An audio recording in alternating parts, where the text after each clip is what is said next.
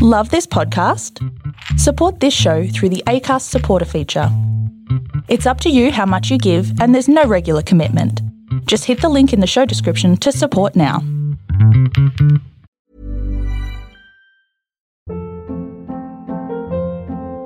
Hold up. What was that? Boring. No flavor. That was as bad as those leftovers you ate all week. Keke Palmer here. And it's time to say hello to something fresh and guilt-free. Hello Fresh. Jazz up dinner with pecan-crusted chicken or garlic butter shrimp scampi. Now that's music to my mouth. Hello Fresh. Let's get this dinner party started. Discover all the delicious possibilities at HelloFresh.com.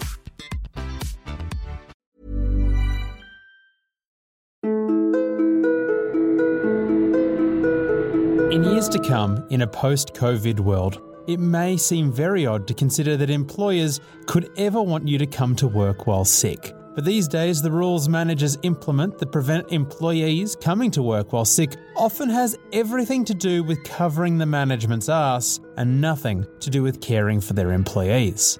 The reality is, to many vindictive managers, your health means nothing. In fact, if an employee falls ill, that can be seen as a weakness that nightmarish bosses will use to control and manipulate those working under them.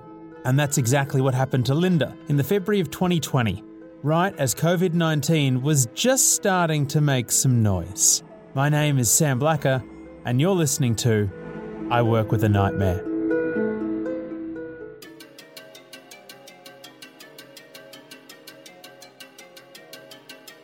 So around May, after my semester was over, I just applied there, along with a couple of other jobs. And then maybe a day after I applied, our hiring manager called me back asking out so I could come in for an interview.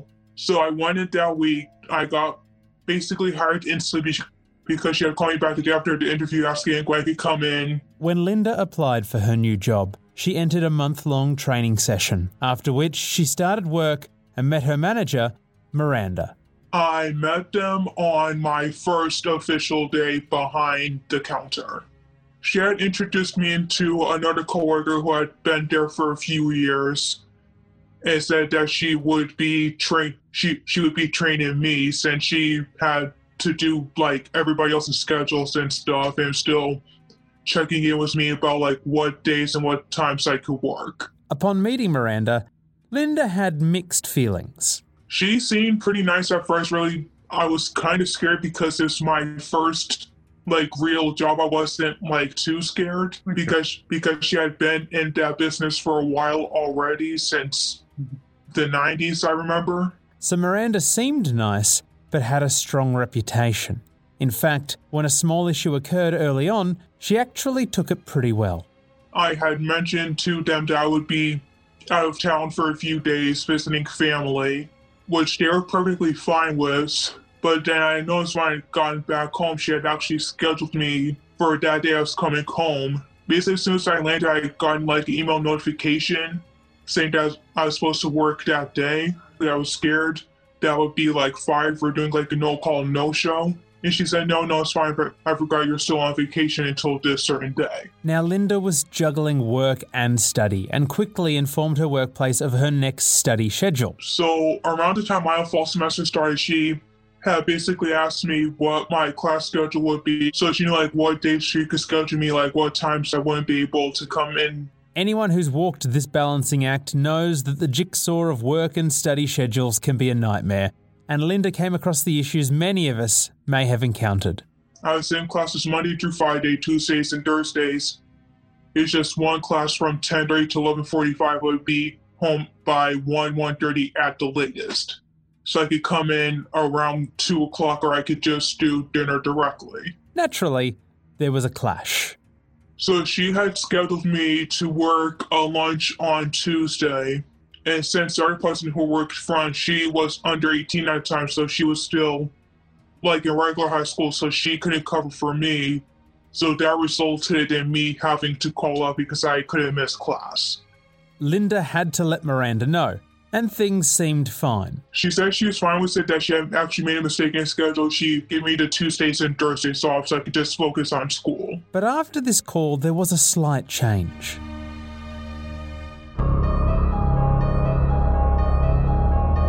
the way she started acting me towards after just like kind of slowly starting to cut my hours made me think otherwise. And then more and more things began to occur, starting with when Linda caught a cold. I caught something at school. I'm pretty sure it's just like a regular stomach bug.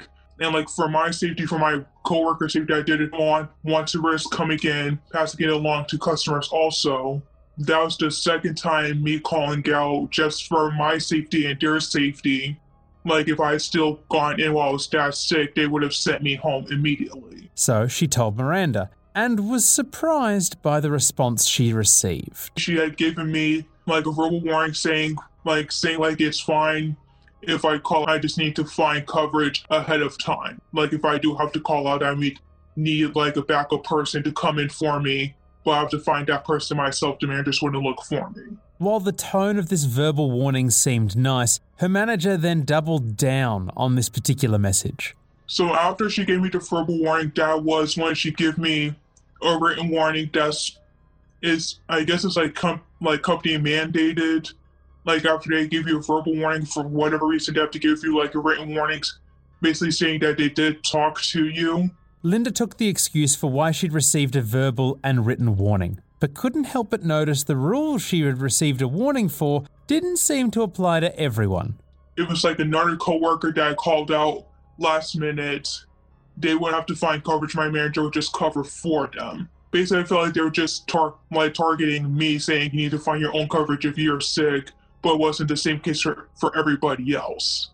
Now, things never just stay at one point, and things really escalated when Linda fell very sick. I unknowingly caught mono from an old friend. I hung out with him in January, and I caught mono in February. It wasn't like a light cough. Like I basically looked so bad to the point where managers could tell that I was not feeling good. Linda was still going to work because she couldn't find anyone to cover her shift, but then her health became worse. I woke up 2 a.m, just felt horrible. I was coughing, chest pain, spiking a fever. And my doctor's office luckily had like on-call nurses and physicians I could talk to after hours. And when I had called in to speak to an on-call nurse, she basically said, well, since you're having chest pain, you should just go to the emergency room. Being told to go to emergency is quite serious, and Linda didn't know how long it would take, so she informed Miranda and received quite a shocking response. And then she said, well, if this is you calling out again without coverage, this is your final warning. Feeling trapped and guilty, Linda made a choice. I didn't even go to emergency. That's the sucky part. I basically felt stuck to the point where I had to put my job over my own health. She returned to work during a time that people were becoming more and more concerned about COVID-19, and it was then that Miranda reprimanded Linda. So I think maybe like about a week in, my manager came to me and said, oh, customers are complaining about your cough. You really need to hold your cough in. But she never offered or said, hey, you're not looking good. They just want to I'll give you a day off to go to the doctor to figure out what's wrong. Just stay home till you feel better. Linda did as she was told and eventually got better. Luckily, no one she knew of got sick. Unfortunately, her health took another hit. So this past summer, I started having lower back pain. Really, just thought I'd pull something, tried heating pads, Tylenol, just gotten so bad to the point where I wanted to see someone in orthopedics. So this was May going into June. I talked to someone in orthopedics, and they gave me a note saying I can still work, I just can't do any heavy lifting over 15 pounds. Which basically meant I couldn't bring any boxes out to fold up front, couldn't driver's jobs restock the cooler, basically no lifting at all. Having seen how Linda's managers have responded to previous health issues, it's not surprising how they dealt with this. And so maybe for about the first week, they respected to know they made the drivers actually pick up their slack and do the job. That was about maybe the first week of the note. And then the second week, they just made me start doing boxes again. They let the drivers slack off on restocking the cooler. So Linda had to reinforce the initial note. I had to go back to orthopedics, talk to the same person I talked to, and she gave me another note to give to them, and that note was good for 6 weeks. They abided by the second note. Yes, it's good that she was able to heal, But crazy this happened at all. Unfortunately, health issues continued for Linda at work. So my manager, she asked me to come in an hour early, which I was fine with. I went in an hour early, felt fine down like 7:15, 7:30, starting up feeling not so good. So I just grabbed the water, went to the back, and just sat down for a little bit. And then I started feeling like sick to my stomach. And so right behind me, there's like a trash can. It was like used but not like too used. This was around June, July of 2020, peak COVID time. And for this shift, Linda was working under a new manager who took direction from Miranda. And when Linda did eventually spew, her manager had a weird reaction. She was checking in on me occasionally until the point where I got sick 3 times in a trash can back to back. And she had basically got upset with me for getting sick in the trash can, not just trying to make it to the bathroom when I knew I couldn't make it to the bathroom in time. Linda feels targeted, attacked, and trapped, and unfortunately is still in this same workplace. She's been trying to find another job, but so far has been unsuccessful. I personally just hope she can leave before her health becomes permanently affected. Sometimes you'll have a great manager, but others will use an illness as a way to blame you or control you. It's unfortunate, and honestly, if that is the case, you should get out as soon as possible and find another workplace before your health reaches a point you can't return from. If you appreciated Linda's story or any of the other episodes, please let me know what it was you liked by submitting a review for the podcast. And if you have been struggling with a nightmare coworker, you can share your story. Send me a message at samblacker.com or via our Instagram at iworkwithanightmare to see what we can work out. I'll be back in 2 weeks' time with another episode. Until then, good luck at work.